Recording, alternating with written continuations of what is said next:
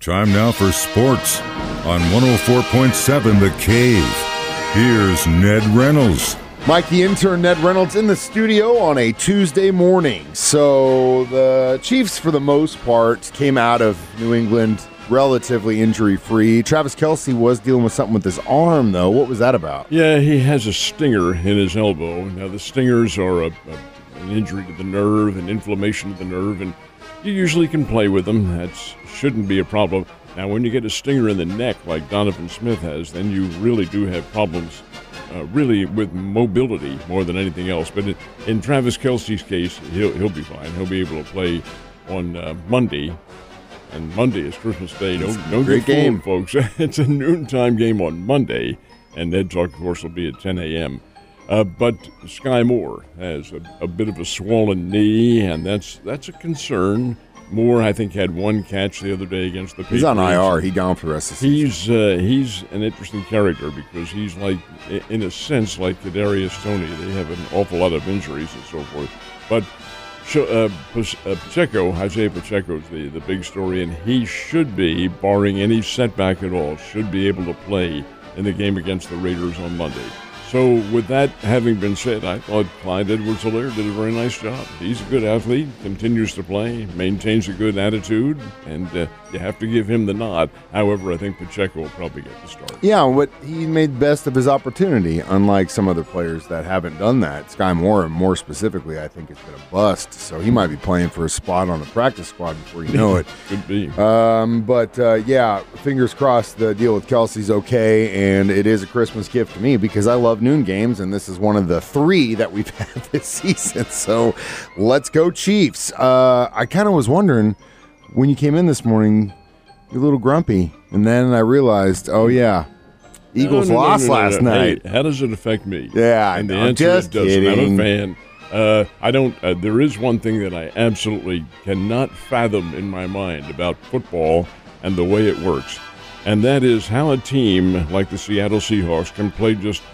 virtually nothing, 13 points for the entire game, yet with a minute remaining, they have the ball on their own 8-yard line, 92 yards away, and in less than a minute they can get a touchdown. Now, how does that work? I'll tell you how it works. I'm going to pick them. There's a 3-way tie to whoever won the weeks. If they scored between, I think I had it at 30.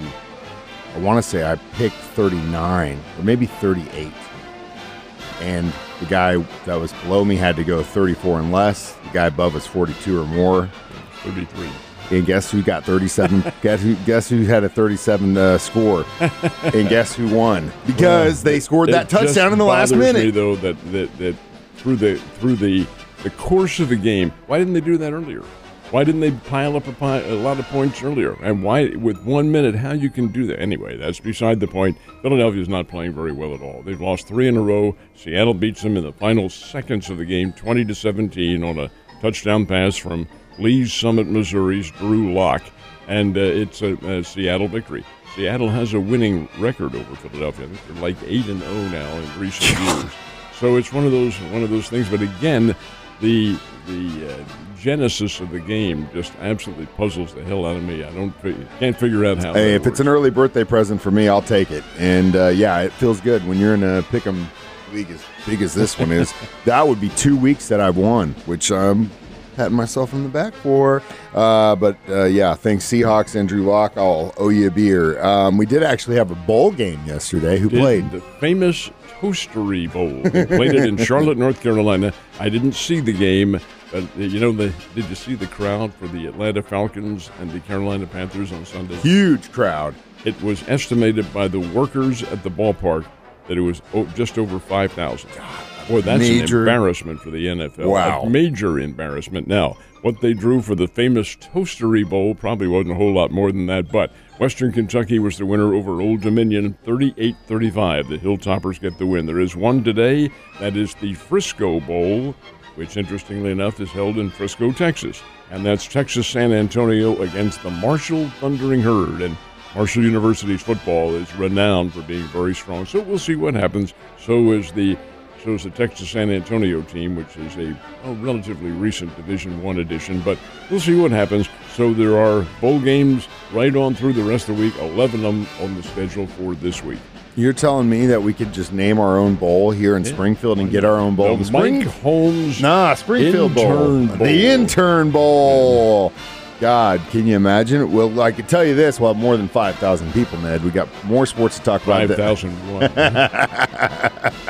Hey, thanks. I know you'll be there. Basketball happening tonight. We do indeed. The Missouri State Bears will be on the court at the Great Southern Bank Arena looking to rebound. Now, I don't mean that in the literal terms because they do rebound very well, but to come back from a really, really disappointing loss on Saturday to Tulsa, a game the Bears let get away in the final minute of the game. Tulsa outscored the Bears 7-0 and won the game 73-72. All right, that's history. It's already happened. The Bears played Lindenwood tonight, and this is the first meeting between these teams. Lindenwood is a newcomer to Division I circles. They have joined the Ohio Valley Conference, but they're not eligible for the championship or NCAA play in postseason for another 2 years. You have to sit out, or I should say be a Division I member for 4 years before you can do that. So it's the Bears and Lindenwood tonight. This is a 7 o'clock game. Now, Drury's teams are playing a doubleheader, and the doubleheader is late in the afternoon and early in the evening. The Panthers, the men's team, Drury will play Southern Arkansas. That game at 4 o'clock this afternoon at the O'Reilly Family Events Center. And then at 6 o'clock, the Drury Lady Panthers play Missouri Southern. And Missouri Southern's pretty good. Drury is pretty good. That should be a phenomenal basketball game, so we will see what happens. Anyway, 3 games, 2 of which will be at the O'Reilly Family Event Center. Shea Ned will be open. So just be looking for it. Just make sure you have your ticket, because last time we had to kick some people out that thought they can hang out and Shea Ned a little past their welcome. Who are this week's top college basketball teams, though, overall? Well, in men's division, Purdue is back on top, and that's where they're going to be all year long, fluctuating between 1, 2, and 3, depending on how the Big Ten Conference goes. Purdue's a really good basketball team. So is the ball club that is right behind them. And those guys are playing very well, and that's the Kansas Jayhawks. They went to Indiana, knocked off Indiana University over the weekend, and winning in Bloomington, Indiana just doesn't happen every day. And then Houston University, which is undefeated, is in 3rd place. They're the top 3 men's team. In women's division play, South Carolina, which is a perennial national championship contender under Dawn Staley, they are number 1 at the moment. UCLA is number 2, and North Carolina State is number 3. Now, this is excluding all the other teams in the other parts of the rankings, 4, 5, 6, 7, 8, and right on down to 25 and so forth. But they're the top 3 teams in each case, in each gender, and all play very well. All right, a lot has happened over the course of the last 12 months in the sports world. You could talk about some scandals, some greats that we've lost, but as we wind down 2023, what is the top sports story of the year, the Associated my guy? Press is really the beacon for all of journalism in terms of selections of stories. They chose, AP chose as their sportsman of the year, Deion Sanders. I know that didn't go over very well with a lot of people, but that was their choice. Their story of the year is the massive realignment in all of college sports, especially in football. It's the demise of the Pac-12. The Pac-12 conference does not exist as such anymore. Almost all the teams have gone.